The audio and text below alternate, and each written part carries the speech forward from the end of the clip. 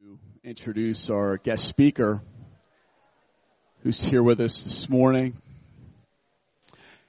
But before I do that, today is Sanctity of Life Sunday, and Steve Ruas was just reminding me of the announcement. If you look in your announcements for the Mercy Crisis Pregnancy Center donation table, that'll be next Sunday. I want to draw your attention to that. This Sunday, we have a table in the back for a ministry called Covenant Mercies that Doug Hayes, our guest speaker, leads, and I'm really looking forward to hearing from Doug. In our partnership with Sovereign Grace churches all throughout the nation and around the world, we love the ministry of Covenant Mercies. It's a wonderful pro-life ministry that cares for widows and orphans, primarily in Africa. And many of you have already participated in that. And that is just a great joy and a delight to be part of. And I'm so thankful for Steve and Marie Ruas and their work here as members of our local church with the Mercy Crisis Pregnancy Center. If I could draw your attention to that announcement, the details in that announcement will be pertinent for next Sunday. So if you can just look in your announcements for that. Steve asked me to draw your attention to the donation table for next week. My friend Doug Hayes is here this morning to preach God's Word to you. I think you're just going to love just his heart. From the time Doug was first saved, the Holy Spirit put a desire on his heart, a real burden, just for issues surrounding mercy and justice, and his heart to care for prisoners, his heart to care for the homeless, his heart to care for widows and orphans. It's just been something that's been a real work of the Lord in his life. And I was telling him before the service just how proud I am of him as a friend for the way he travels around the world to make sure that widows and orphans are being cared for through our child sponsorship program with Covenant Mercies, and many children are being cared for. So many people in our church have adopted and have given care to foster children. Church, you are amazing with your heart that is so pro-life, so desiring to just be a blessing to the unborn and to the born. And Ben, John, and I just love you, and we're so thankful for you. And when we get an opportunity to get Doug in, it's just an opportunity for us to just look at God's heart for those who are in need, and for us to just be moved by just the effects of the fall around the world, and to ask ourselves, what can we do, Lord? What can we do to be a blessing? And Doug is celebrating his 25th year anniversary to his wife, Rachel, coming up this year. He's got 3 daughters. His oldest was married. His middle daughter was just recently engaged, and his youngest daughter's 18. And it's wonderful just to watch the faithfulness of God in your family, but also just in Covenant Mercies. So, Doug, we're really excited to hear from you today. Why don't you come forward and bring God's Word to us? And can we thank God for our friend Doug Hayes?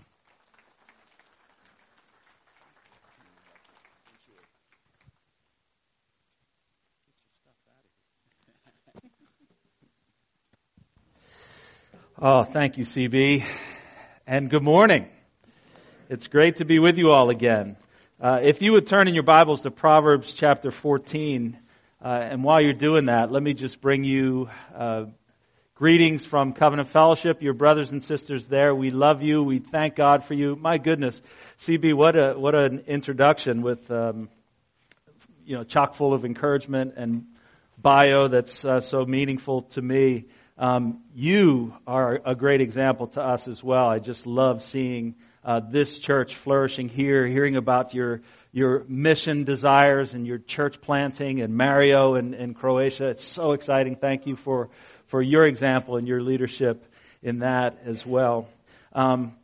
It's a blessing for me to be with you on Sanctity of Human Life Sunday, and to share with you both from God's Word and also an update on Covenant Mercies. As CB just described, we are serving in partnership with indigenous churches in a few different countries in Africa. We're working in Uganda, Zambia, and Ethiopia. And through our partnerships there, and through so many people, including many people here, sponsoring children, we now have over 1,200 sponsored children in our orphan sponsorship program in those 3 countries. It's just been amazing to see the Lord's work in their lives. And again, I look forward to telling you more about that later. Well, for our message this morning, when I have an opportunity to update churches that are partnering with us through Covenant Mercies, I love to save time at the end for that update, but I always love to begin in God's Word as well, because God's Word is where we find our motivation for these things. This is where our desire springs forth from to serve the orphan and the widow in their affliction. This is where our desire springs forth from to stand for the unborn child, to stand not only against abortion, but also in favor of coming alongside those mothers who may have to raise a child through great hardship, maybe extended families or adoptive families who are raising a child because the circumstances of that pregnancy are not ideal. One of the most tragic and sobering arguments that many pro-abortion people will make for abortion is, well, the mother is poor. She won't be able to care for that child. And therefore, abortion on demand needs to be made accessible to her. And this is something, by the way, this is a mindset that we've essentially adopted in the U.S. and in the Western world that we're now attempting to export to the developing world as a solution for the poverty that characterizes so much of that part of the world. That's not only tragic and sad, that's a frightening logic that as a solution to poverty, those who may be born into poverty should be eliminated. But that's the mentality that we are working against in our fight against abortion. But it's also a wonderful opportunity for us as God's people to come alongside those mothers, to come alongside those families, and to assist in God's love, to assist them in raising those children. So that's what we do in Covenant Mercies. And the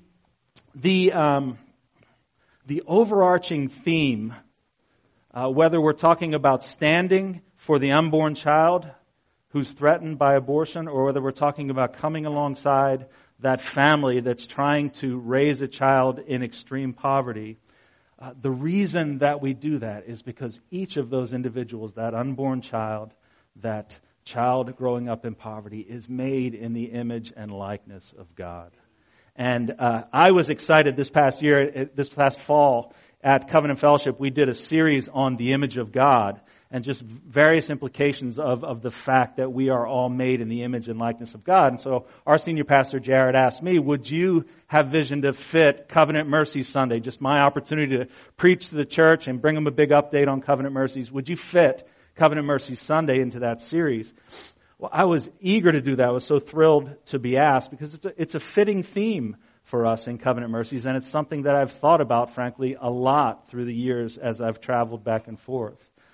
Many of you know I've been traveling back and forth between here and Africa for about 14 years now, ever since we established this ministry. But I've spent a lot of time there, and I've spent a lot of time reflecting on this theme of the image of God and its implications during my visits there. You know, when I first began traveling to Africa, I sensed almost immediately a dissonance in my soul that I couldn't shake. And I wasn't quite sure how to put my finger on it at first, but over time, it became clear to me what it was. See, in my life up until that time, all the stories that I had heard or read, all the images that I had seen from the continent of Africa had trained me, had conditioned me to view this continent and its people almost exclusively through the lens of calamity. Famine, starvation, disease, poverty, war. These were the themes that I had pieced together to form my view of Africa. But when my feet actually hit the ground there, my experience clashed radically with all of my preconceptions. Encounters with a wide variety of African people left me unable to ignore the pervasive poverty that they do coexist with, and yet far more conscious of their beauty, of their dignity, of their generous hospitality, in many cases of their joy in the midst of profound hardship. Extreme poverty is an assault on human dignity, but at the end of the day, it is no match for it. And the reason for that is clear. Human dignity is irrepressible because every human being is made in the image and likeness of God. And so we're going to reflect this morning on the image of God and the poor. And when I say the poor, include in that the unborn child. Include in that everyone who is weak and oppressed and powerless and threatened by those with power. And we're going to begin in Proverbs chapter 14 and verse 31 in order to do that. So if you're with me in Proverbs 14, let's read just verse 31. Whoever oppresses a poor man insults his maker, but he who is generous to the needy honors him. May the Lord bless the preaching of His word. Now, the book of Proverbs was written, at least in part, as the NIV puts it, for receiving instruction in prudent behavior, doing what is right and just and fair. And it's striking how frequently this book of wise sayings addresses this issue of doing what is right and just and fair. Although, if we're familiar with the Old Testament, that really won't surprise us. This is a major theme in the law. This is a major theme in the prophets. So it's really no surprise that it would be a prevalent theme in the wisdom literature as well. But when we arrive at our main text for this morning, we get some insight, just a little window into why the Lord takes this issue so seriously, why He comes back to it so frequently. And it's because the poor, just like the rich, the weak, just like the strong, are made in the image and likeness of God. And the Lord calls us to see beyond that outer packaging and treat everyone, irrespective of their status, irrespective of their stage of development, with the honor and dignity accorded to them as bearers of His image. And so I just want to make 3 brief observations from this text this morning before I bring you an update on covenant mercies. 1 observation and 2 implicit commands that come forth to us from this text. And the observation is this: the Lord is watching how we treat His image bearers, and He takes it personally. Whoever oppresses a poor man insults his maker. Now, we need to take note of the reasoning here. Why is it wrong? Why is it wrong to oppress a poor man? Is it wrong because it's unkind? Is it wrong because it hurts our fellow man? Is it wrong because it insults man? Because it breaks the accepted rules of our social contract? Or because it unfairly advantages one to the detriment of the other? Well, yes, it's wrong for all of those reasons, but that's not what's cited here. All of those things are reasons that it's wrong to oppress the poor, but the reason the Lord gives us here in this verse isn't horizontal at all. It isn't between us and our fellow man. It's vertical. It's between us and God. We are not to oppress a poor man because God Himself takes it as a personal affront. Mistreat God's image bearer and you've got a problem with your Maker. The Lord says, you haven't insulted Him, you've insulted me. And let's be honest, this is the real game changer, isn't it? Because if I'm powerful and you're powerless, I can persecute you, I can take advantage of you, and not fear at all what the repercussions of that will be, because you, by virtue of your powerlessness, can't do anything about it. But if by oppressing you, I awaken the response of an all-powerful Creator who doesn't take the abuse of His image lightly, now I've got a problem. Now I can't just abuse my powerful position with impunity. And it's astonishing, really, that the God of the universe, this God that we've been singing about this morning, did you notice the theme of the greatness of God in our worship songs this morning? This great God would pay attention, would take up the cause of the powerless in this way. It's astonishing. I don't think it astonishes us enough, and mainly that's because we've lost touch with how revolutionary that idea really is. We simply take it for granted. Of course, everyone knows it's a good thing for the strong to protect the weak, right? We all know that. Of course, that would be God's posture. Well, in reality, the only reason we take that for granted, the only reason that seems so normal to us, is because of our familiarity with the God of the Bible. And even because of the ways that our society's norms have been shaped and influenced by these biblical values. In fact, right up to the launch of the first century church, the Greco-Roman society that church grew up in did not accept these values. They did not accept the value that the strong should take care of the poor and the weak. Aristotle lived about 3 centuries before Christ. He believed, along with other philosophers of his day, that a person's dignity was bound up in their capacity to perform certain useful functions. And in particular for them, useful functions would have been rational thought. And this philosophy, as you can imagine, justified all kinds of societal practices like slavery, like mistreatment of the poor, like abandonment of sick and weak children by the garbage dump to fend for themselves. Folks, it was the early Christians who rescued those children and cared for them. Why? Why did they do that? Why did they see the need to do that against the culture that they were a part of? Because they knew their dignity wasn't grounded in whatever useful functions they could perform. They knew these children were created lovingly by a loving God, therefore deserving the respect and dignity inherent to everyone who bears His image. See, that kind of thinking, which seems so normal to us today, was completely radical, completely countercultural at the time. That's why the early Christians turned the world upside down. And listen to these words from Tim Keller describing the uniqueness of the Judeo-Christian view toward the weak and needy, especially as it relates to God's posture toward them in the pre-Christian world. He says this: "It's hard for us to understand how revolutionary this was in the ancient world. Sri Lankan scholar Vinoth Ramachandra calls this scandalous justice. He writes that in virtually all the ancient cultures of the world, the power of the gods was channeled through and identified with the elites of the society, the kings, the priests, the military captains, not the outcasts. To oppose the leaders of society, then, was to oppose the gods.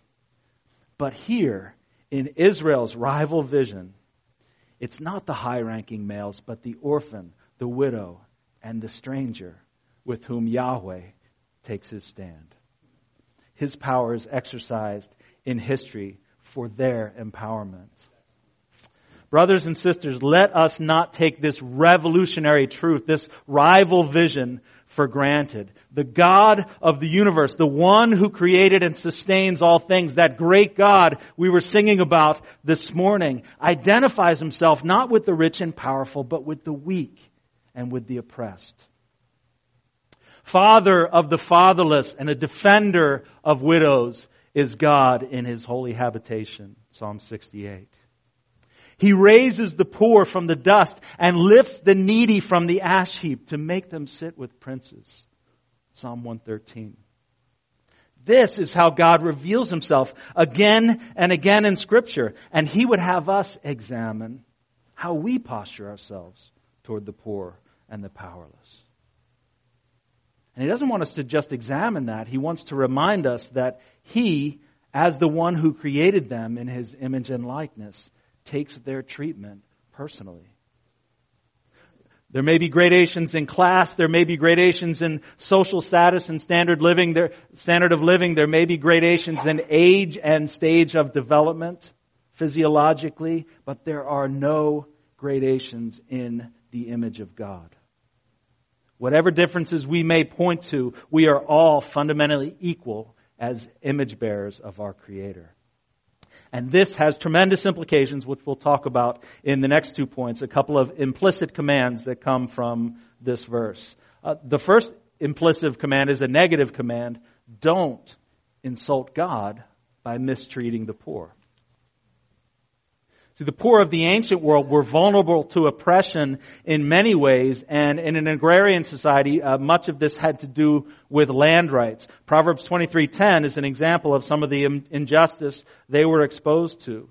Do not move an ancient landmark or enter the fields of the fatherless, for their Redeemer is strong. You hear that? God's desire to stand with them. Their Redeemer is strong, and He will plead their cause against you.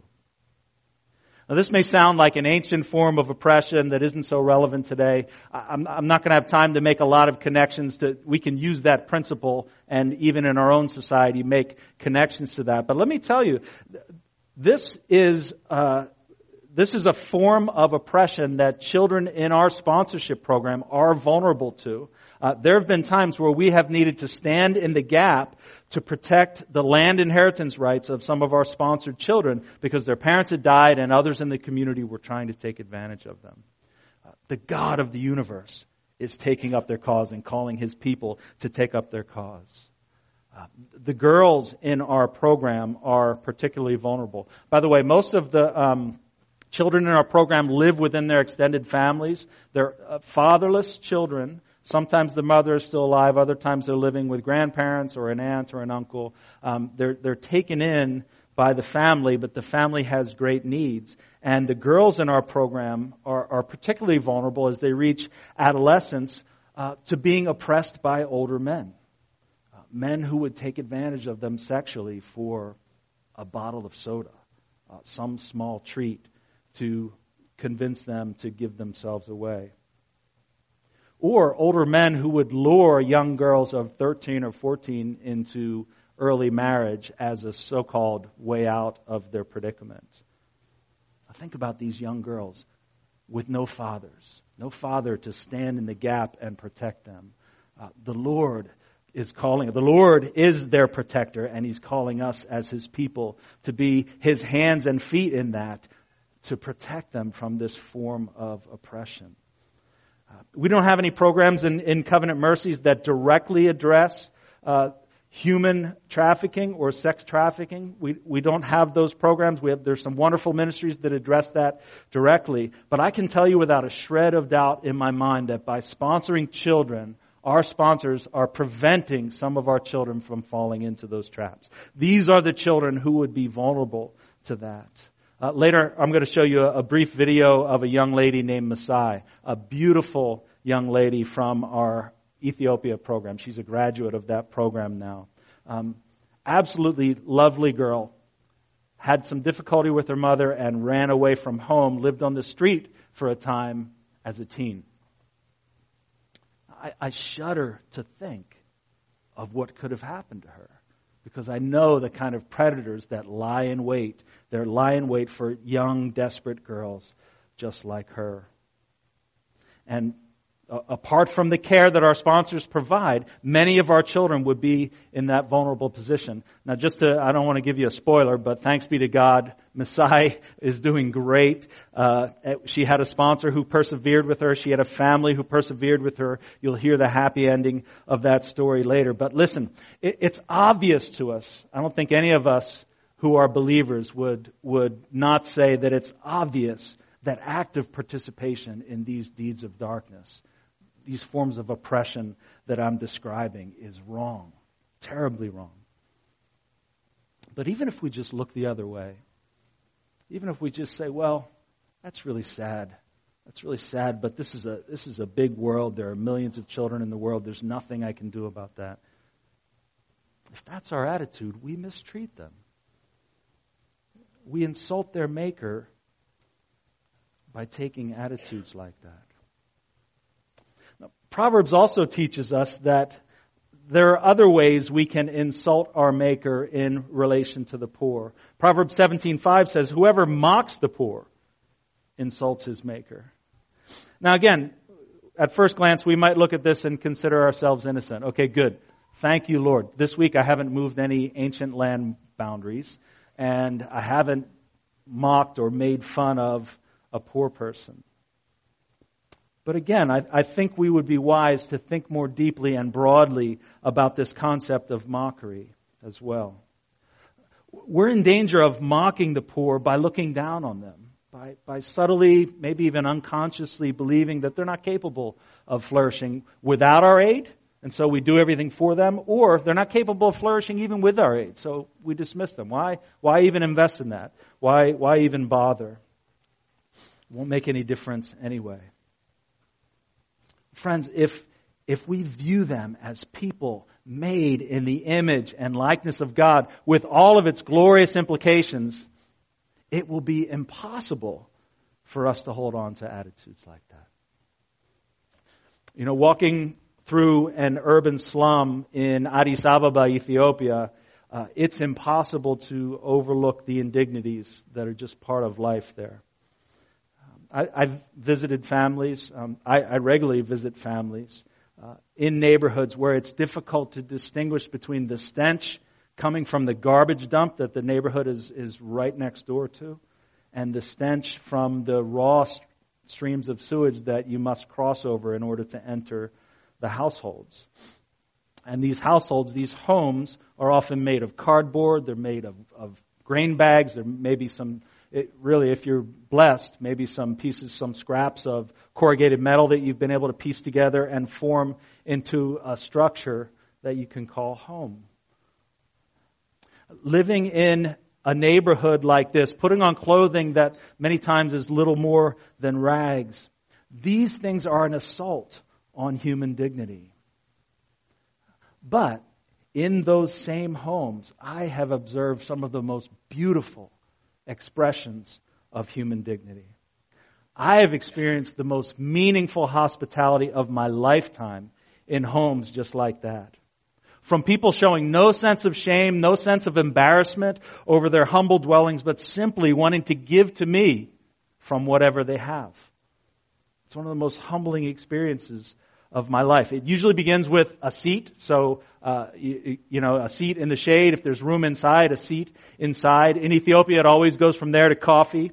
And so, they're a coffee culture and they're coffee-loving people. They love to serve coffee. So, for me, if I'm visiting, usually on Saturdays when I'm in any of our program areas, we just go out and visit as many kids in their homes as possible. And, I'll be shaken by about noon from all the coffee, and we just have to start declining some of these offers. But they're eager to give. Coffee is always served with some kind of food. Culturally, you just can't serve coffee and not serve at least some bread or something with it. So these folks with very little are eager to give to me. Now listen, our impulse as Westerners is to say, you know what? No, let me buy the coffee. Let me buy the food. I'm going to run to the shop right now. I'm going to bring that stuff back here.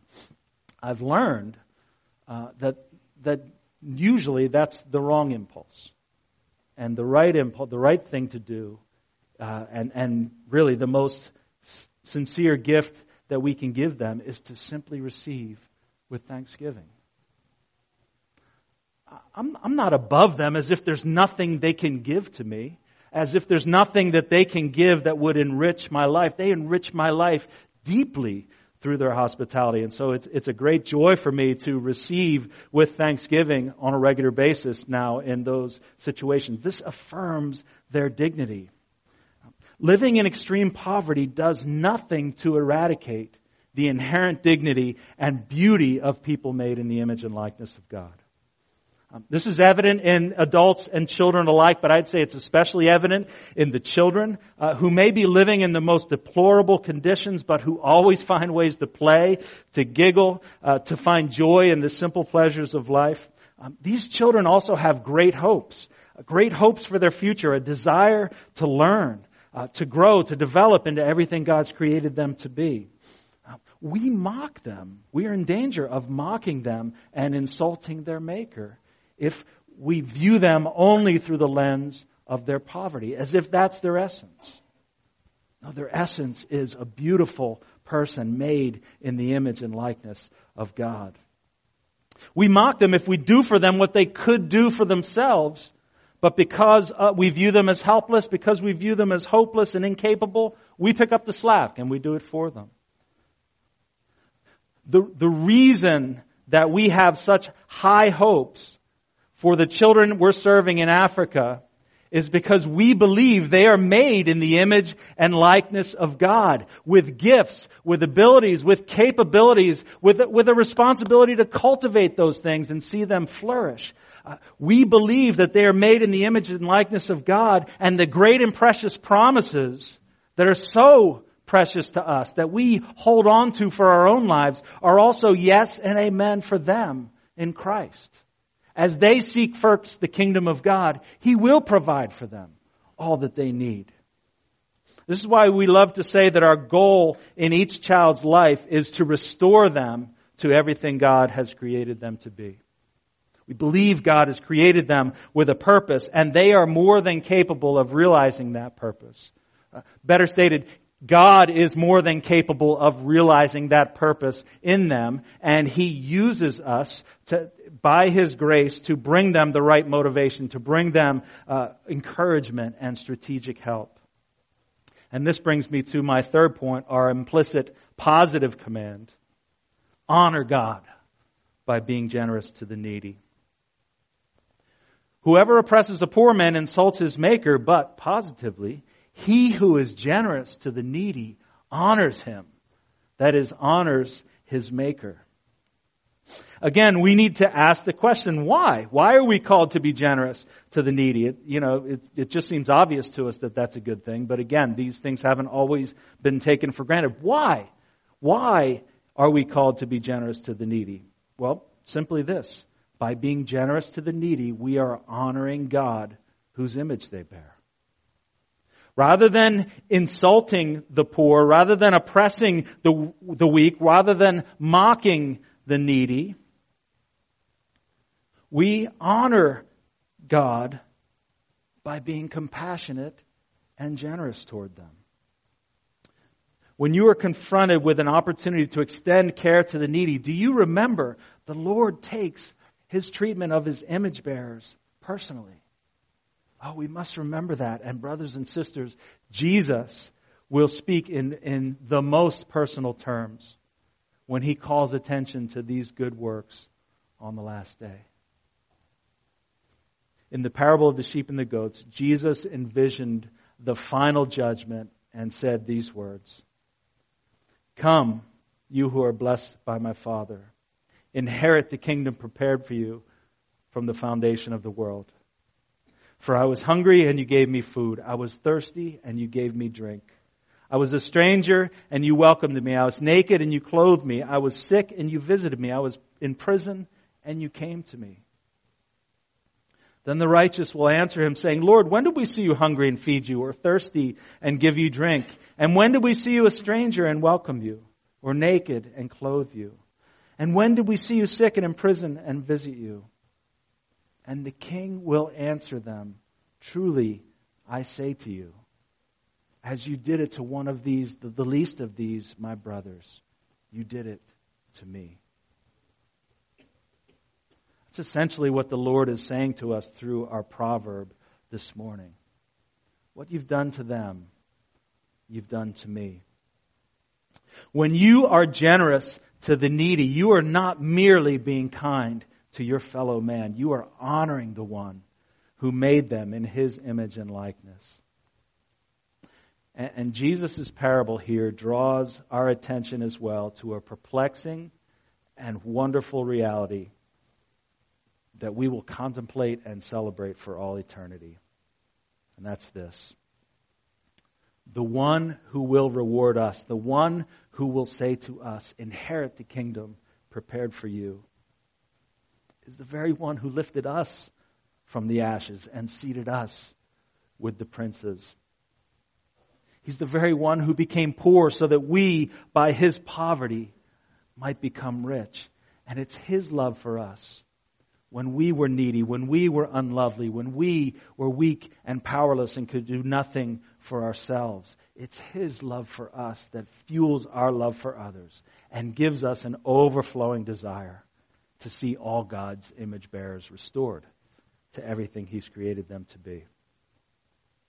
Again, from Tim Keller, to the degree that the gospel shapes your self-image, you will identify with those in need. You'll see their tattered clothes and think, all my righteousness is a filthy rag. But in Christ we can be clothed with His robes of righteousness. In other words, when Christians who understand the gospel see a poor person, they realize they're looking into a mirror. As we imitate Jesus in the way we treat our fellow man, this is the amazing reality. We honor our Maker and we image forth the great redemptive work that God has done for us in Christ. It's an amazing thing that we've had the privilege now of imitating Jesus in this way for 14 years in Covenant Mercies. We're about to turn 15 as an organization next month.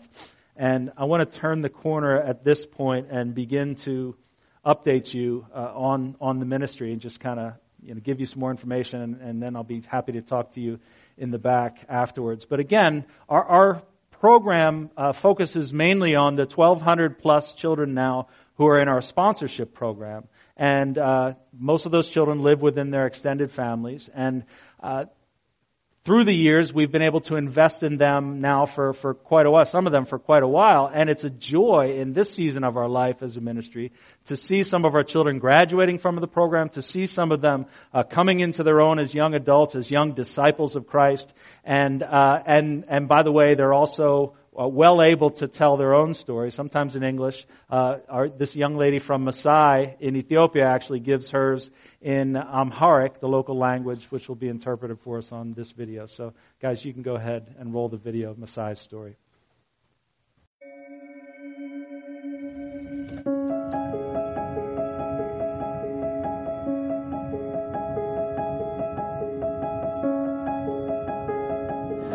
ስሜ መሳይ አየለ ይባላል። My name is Masai Ayala. I was born in Addis Ababa. I'm 17 years old. The reason we came to Covenant Mercies is because we were in trouble. My dad died and then my mom couldn't find a job. We didn't have anything in the house, so we left and went to the street. That's when Covenant Mercies found us. They helped me attend school. They got us to where we are now. Masai had a little fight with her mom. It was very, minor thing. And then she said bad things about her mom, and then she was cursing her. She was feeling really bad, and then she left the house. When I got on the street, I couldn't find a place to spend the night. I stayed 3 weeks on the street, and then I found some girls, and they befriended me. And we begged people to give us money to pay for bed each night. እኔ ልቀየርበት የቻልኩት ምክንያት Helena kept calling my mom and she couldn't find me for a long time. So my mom came and found me where I used to live. She told me, Helena been looking for you. She wants to talk to you. So in our meeting, Masai was so stubborn. She said she doesn't want to. There is no need for her to talk to us, but she just simply came here to tell us that she doesn't want to be part of the program. I told her, I want to get out of this sponsorship. Delete my name. I was going to leave, and she said, okay, let's pray before you leave. But then I asked her if it's okay for us to pray, and then we prayed, and surprisingly, after the prayer, she was a different person. And then when I asked her to write her goals, the goals she was writing was completely different. Like she was saying she wants to go back to school, make peace with her mother, and then start old friendships with healthy friends, and then start studying hairstyling, which is her dream.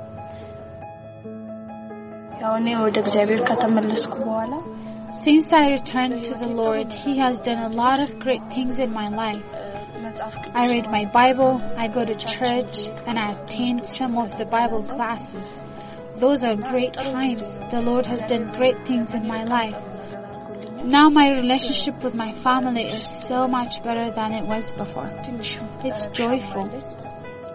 Before we didn't have peace in the house, but now we all love each other and live together in peace. After I finish school, I want to help people who are like I used to be. What I want to say to my sponsors, I run out of words when I think about them. May God repay them. May God give them all kinds of good gifts.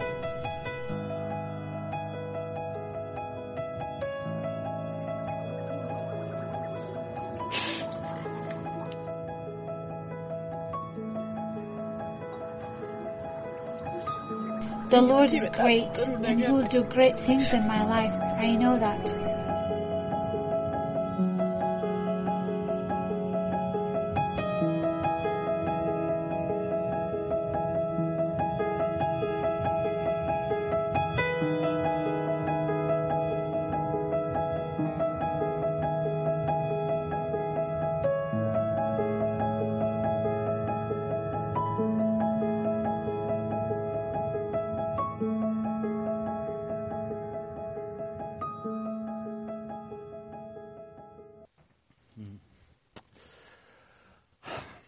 One of the things I love about that video, obviously, you can see and taste Messiah's gratitude to God and to those who've invested into her life. I love the opportunity I now have through videos like that to introduce you to some of our team members on the ground. So Helena, the program coordinator in Addis Ababa there, is just a godly woman who talk about perseverance. She went after this young lady. She left the 99 to go after the one, and the Lord blessed that. Even the testimony of prayer. She says, okay, you want to leave the program, let's pray. They pray, the Holy Spirit comes, and this is a different girl. So praise God, praise God. None of this happens, by the way, without somebody sponsoring that young lady for years. So praise God to each part. Think of the body of Christ, each part doing its work. Helena has an incredible role to play. That sponsor has a very meaningful role to play. None of this succeeds without all of that. As many of you know, Covenant Mercies has 4 program areas. Addis Ababa, Ethiopia is one of them. Ndola, Zambia is another one. And then we have 2 program areas in Uganda, both in very rural areas, one in the eastern part of the country and one in a western village called Kiburara. And this morning I want to introduce you to a young girl from our Kiburara program named Bridget.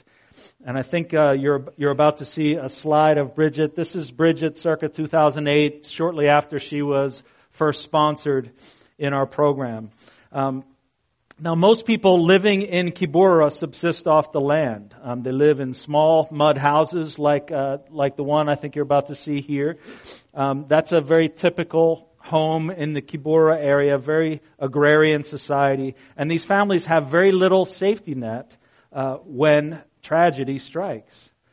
So when HIV/AIDS ravaged this area, as it's done in so many other parts of sub-Saharan Africa, families were left to pick up the pieces in its wake. And when we first began working in Uganda in the early 2000s, we found elderly grandparents taking care of numerous children. We found widowed mothers left to care for small children, even as they struggled with the devastating effects of HIV in their own bodies. And so when 11-year-old Bridget first became part of our program there in Kiburara, her family fit much of the profile I've just described. Her father had recently died of AIDS. Her mother, now the sole provider for Bridget and her brother, was HIV positive. With these seemingly insurmountable circumstances facing her, Bridget said recently of that time in her life, quote, "I felt hopeless. I started to feel self-hatred and no hope for the future." Well, Bridget, like many of the children in our program, was trapped in a cycle of poverty. Illness, lack of resources and job skills, poor nutrition, barriers to education, all of these circumstances conspiring to keep Bridget, her brother, and her mother trapped in this devastating situation. Well, we began Covenant Mercies for families such as this, and our goal is to break that cycle of poverty and to see children like Bridget restored to everything God's created them to be. Now, by God's grace, as I mentioned earlier, we now have over 1,200 children in our orphan sponsorship program, and today these children are educated in vision. They're taught life skills and vocational skills. They're imparted with a worldview that upholds the values of productivity and hard work and self-sufficiency. We provide disease prevention, education. We provide medical treatment. And most importantly, we work in close partnership with indigenous churches and Christians who are eager to share the hope of the gospel of Jesus Christ with each and every child that we have the privilege to serve in our programs. Now, tragically, in spite of all this investment into their lives, there are many factors that can still plunge a child back into poverty. And over the past several years, what we've recognized is that we need to invest into some large-scale infrastructure projects beyond the day-to-day care of the sponsorship program to develop the infrastructure necessary to make our care for them most effective. And so I want to introduce you to just a couple of those projects that we've been investing in over the last couple of years as well. The first is in the area of healthcare. In the areas where we serve, especially those rural areas in Uganda, it's a sad reality that children's lives can be disrupted or even lost due to preventable, treatable, even fully curable diseases. When our children in those rural areas in Uganda get sick, we used to have to transport them 10, 20, maybe even 25 miles, depending on where they live, to government-run clinics. Clinics that are often understaffed and ill-equipped. So that just creates yet another obstacle to their health and wellness. Even if we can get them there, there may not be the staff ready to treat them. There may not be the medicines that they need. And so to address that situation, several years ago, we launched our own medical clinic, just a little dedicated clinic for the children in our program and their families in our rural eastern Ugandan program. And after launching that clinic, we saw a 37% reduction in disease occurrence among our sponsored kids. Some of those key diseases like malaria and tuberculosis and other things that are in the area. So about a year ago, we decided to launch a clinic in our rural Western Uganda program as well. This is where Bridget, who I was introducing you to, comes from. And so about a year ago, we decided to launch that visit. We made the investments into the office structure to create a clinic space. We equipped it with the proper equipment that they need, stocked a little pharmacy there, and hired a wonderful nurse. I'm happy to tell you, this past October, we actually opened that clinic, and we're now able to serve children in our program there. And what this means is that over 350 sponsored children in that area, plus their guardians, will receive services from our wonderful new nurse, Lillian Charikunda. Lillian's a fabulous asset to our team out there now. And now I want to bring this back to Bridget's story, because Bridget is from this area, Kibora. Her father died of AIDS. Her mother is HIV positive. The only thing keeping Bridget and her brother from even greater tragedy in their life is their mother's ability to fight this disease. And so with great effort, we've been able to help Bridget's mother access that treatment through the years. We've done this by taking her to a clinic about an hour away on a monthly basis to get her checkup, to get her meds, and then to help her adhere to those the medical programs, the treatments. This has kept her alive and healthy, and it's kept this family unit intact, and we thank God for that. But now with this clinic right there in Kibora, we'll be much better positioned to be able to care for Bridget's mother and so many others like her. Healthy families can stay together. One thing we recognized very quickly was, all right, if we have an HIV positive mother and we're caring for her child, one of the best things we can do for her child is help that mother access treatment so that she can remain alive, so this family can remain intact. So healthy families can stay together. Healthy children then can stay in school. And Bridget has been able to thrive in her education through the years, despite these health issues in her family. And that brings me to the next major area of our infrastructure investments, which is education. In developing countries, the education system looks very different from our own.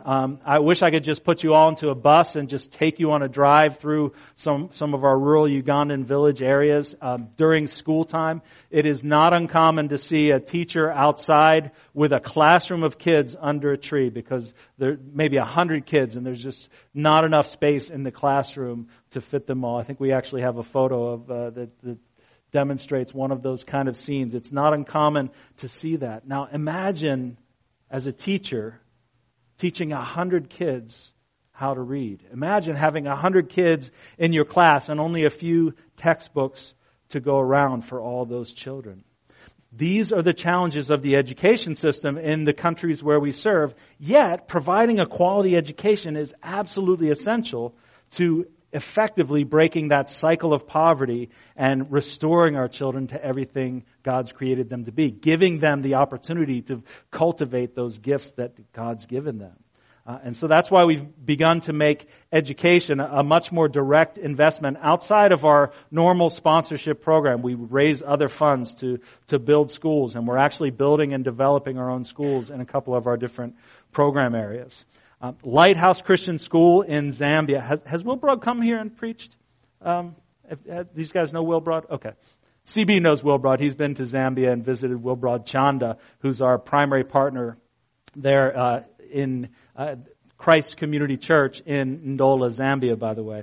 But Will Broad and his wife Ziki have started Lighthouse Christian School, and we partner with them to send most of our sponsored children in that area to this school.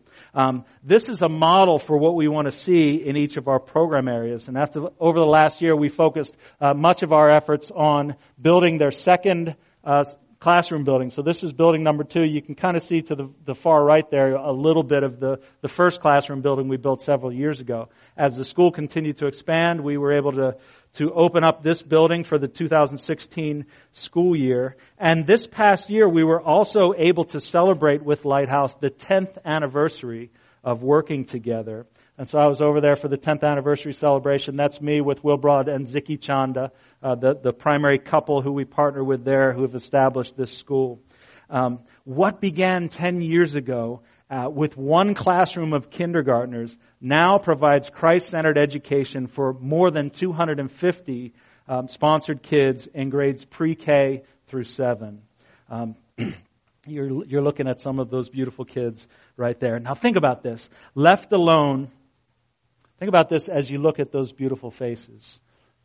Left alone, most of these kids would not have expected to finish high school. Many of them likely would have dropped out of school while they're still in primary school.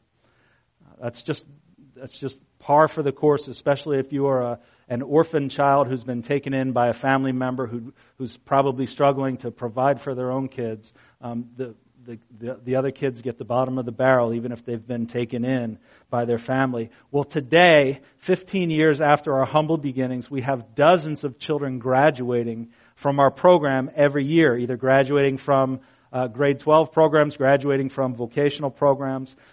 Even more amazing, we now have students in greater and greater numbers who are equipped and envisioned to take the next step beyond high school.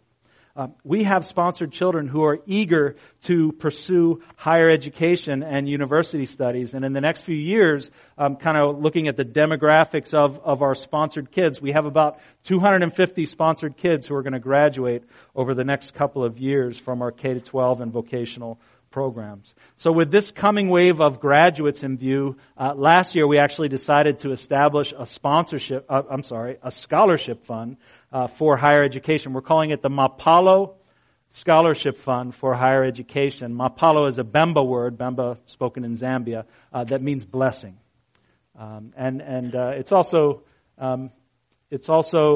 used as a name, and it was the African name that we gave to my dear friend and brother David Sachs, who many of you would remember from our Portraits of Hope events and even the True Africa book that we have copies of. back here at the table. So the Mapalo Scholarship Fund has just been established this past year. We set some funds aside for that, and we're actually in the process of formalizing the application forms, and we'll be getting them out to sponsored kids who graduate from high school with the aptitude to continue in the university studies. The amazing thing is, for about $1,000 a year, we can fund that. So it goes beyond the norms of our sponsorship program, which is $35 a month. But if we can set some funds aside for this and provide those tuition fees for kids who show the ability to continue, they'll be able to go to university, which, let me tell you, for kids who didn't expect to graduate from high school, that is an unimaginable dream. And this thrills and excites me not only for those kids in our program right now, those who are about to graduate, but maybe even more so for the young ones who will replace them in our sponsorship program and who will grow up knowing that if they apply themselves, if they, just as we've been talking about today, if they recognize that God has given them gifts, that they have a responsibility to cultivate, and they work hard in school and they develop themselves in that way, that they will have the opportunity to go to university. This is just the unimaginable dream. Now, remember Bridget. I want to bring it back to Bridget. Remember the hopelessness and self-hatred that she described in that prior phase of her life before she was enrolled in the program after the loss of her father. Well, Bridget is one of those kids. She's actually on the front edge of that unimaginable dream coming true. She is now enrolled in her first year at Chambogo University in Kampala, and I think we have a picture of her very proudly standing in front of the sign of the university at the campus. She's there pursuing a Bachelor of Arts in Education. Imagine that, an opportunity for her to invest herself into the lives of young ones who are studying later. And we'll be able to see her all the way through, Lord willing, through the Mapalo Fund. Here's what Bridget has to say today. These are her words. I've just abridged them a bit. She says, "By God's mercy, I have more hopes and I can see a future ahead of me.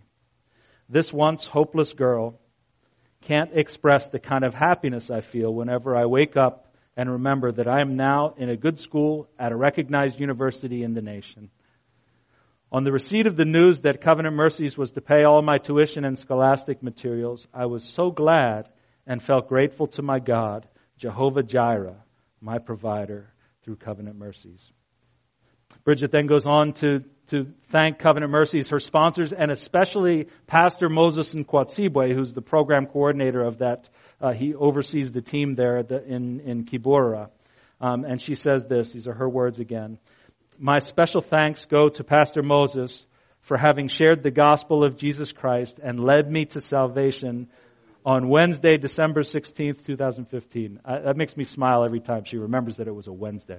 I want to ask her, what time was it? But December 16th, 2015, that I will never forget. Thank you for leading my life into long-lasting joy. I have seen God's great hand at work as my protector, provider, and hope, day by day."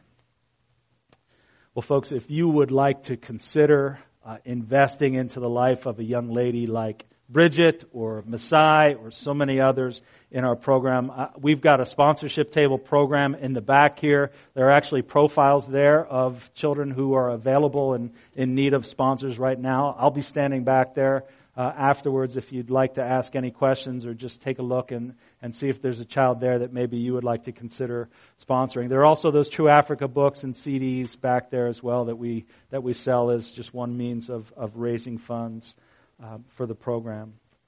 Well, if I could ask the band to return at this point, and as they're returning, I want to conclude maybe in a little bit of an unusual way, but I want to bring it back to the theme of our message this morning and conclude by reading a poem that I wrote several years back.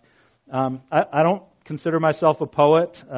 Every once in a while I catch a wave of inspiration, and at that time I was ruminating a lot on this theme of the image of God and the children that we serve in our program. And I was also working with another dear brother who's gone on to be with the Lord, a jazz violinist named John Blake, who was taking on a lot of the traditional Negro spirituals and updating them in a jazz format. And we're talking about this spiritual called Hold On, which is just about perseverance. And when we were talking about that, this idea for this poem just got inspired, and so I wrote most of it on a flight home from Africa several years ago.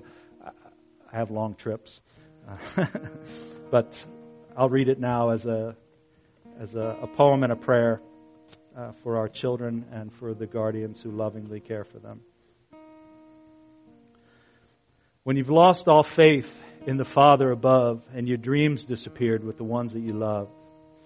When a broken down shanty is the only home you've ever known, and you lay down at night to the growl and the groan of a stomach so empty with a hunger so fierce, getting up in the morning seems a price too dear to give for the sweat and toil of the day. Is this your reward? Is this your pay? But the babies are crying with a noise so grim. You get up with the dawn. You get up for them. You can't read and learn, but maybe they will if you can just push them up to the crest of that hill. When your sole motivation is the need to survive, to reach another day is the fuel for your drive. When there's no higher purpose than remaining alive, hold on. There's hope. When you've lost all feeling in the soles of your feet because you walked all day in the sun-baked heat. No job, no work, the familiar refrain. So you dig in the garden and you pray for the rain. When you want to drink of water, but none can be found except the parasitic mixture with the mud on the ground.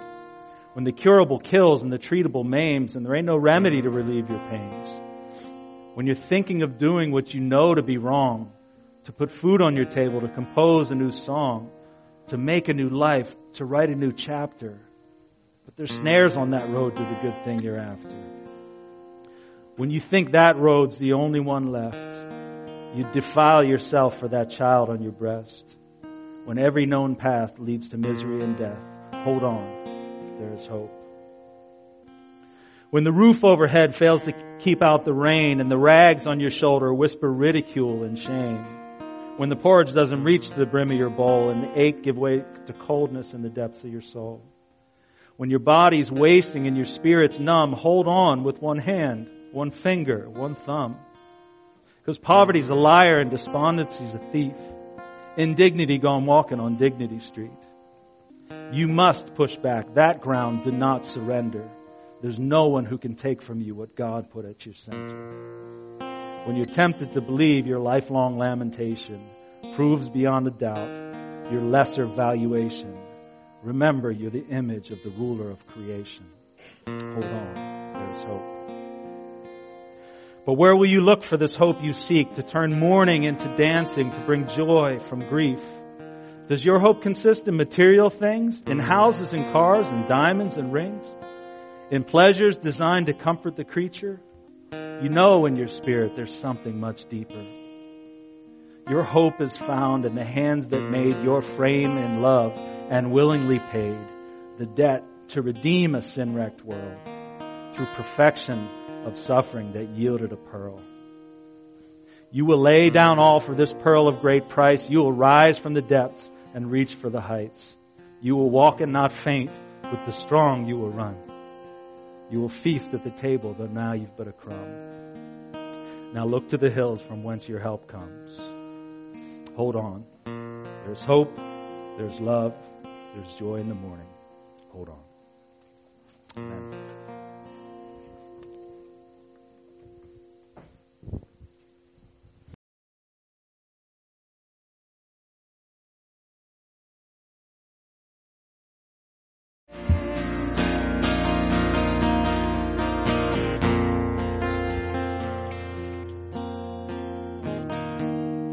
Going to close this in prayer in just a moment, but I want to read a verse that Doug referenced just a little while ago in the message. It's from 2 Corinthians chapter 8, verse 9. For you know the grace of our Lord Jesus Christ, that though he was rich, yet for your sake he became poor, so that you, by his poverty, might become rich. I was marveling as Doug was preaching that we have a God who entered into poverty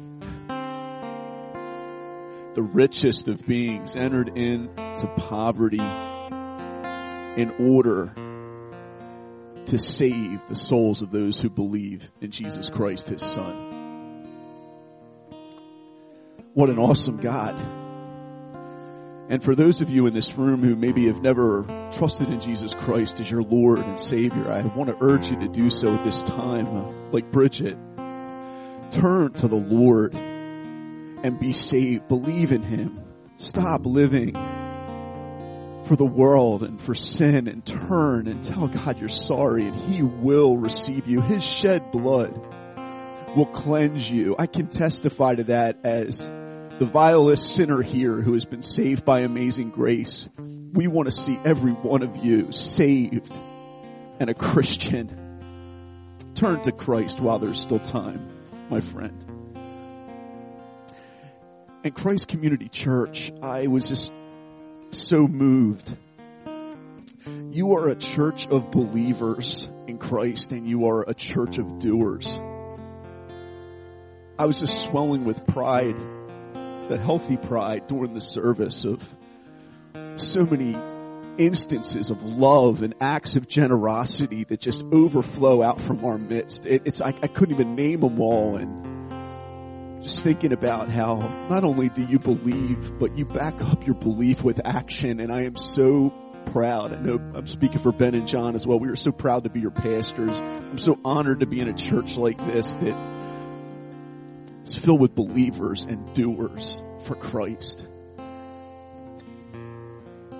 Doug, thank you for your example. Thank you for, church, I was just crying my way through those stories. I'm sure many of you can testify that you were experiencing the same thing. We were witnessing the power of Christ to change somebody's entire life, to save their soul, but also to save their earthly lives, to be used greatly for his glory. By the power of Christ and by the generosity of the church, let us be inspired.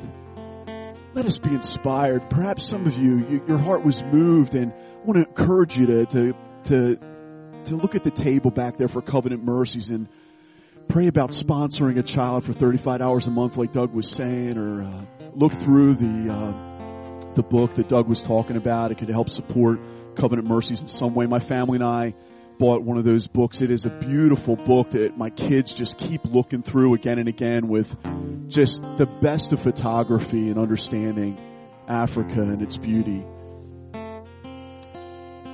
But we have an opportunity here, and I want to let you know, Ben, John, and I, we're always very conscious of this. We're in the midst of a building fund. We're in the midst of a Croatia church plant where, again, last week, the money we had hoped for to make sure Mario and Jen are well supplied for was well surpassed in the check that we just sent them, thanks to you.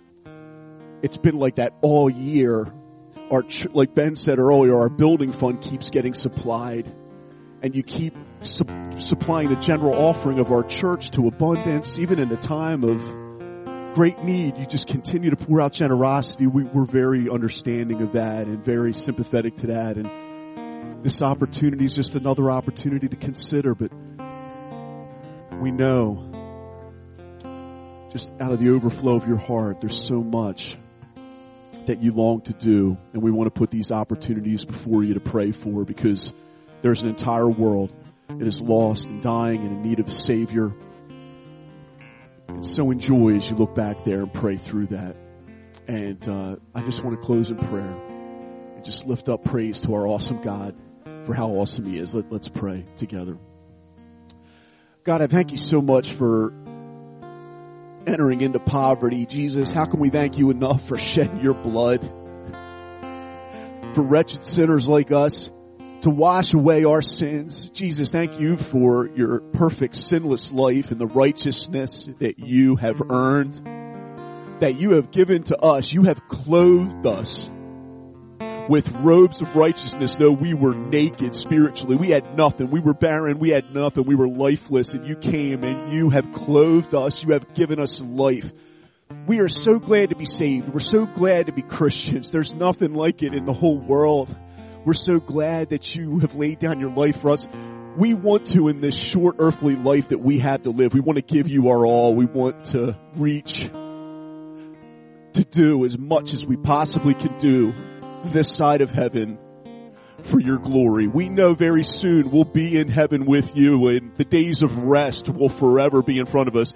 But these are the days of labor. These are the days to do. These are the days to work hard for your kingdom. And I pray that you would make us even more and more into a church of strong believers and strong doers for your glory. And I thank you for all that you've done in our midst. And we pray that you would generously supply everything that we need in order that we might be a blessing to others. And we lift all of this up to you and just say, thank you, God. Thank you, God, for being such an awesome and merciful God to us. We love you, Lord. Amen. Amen.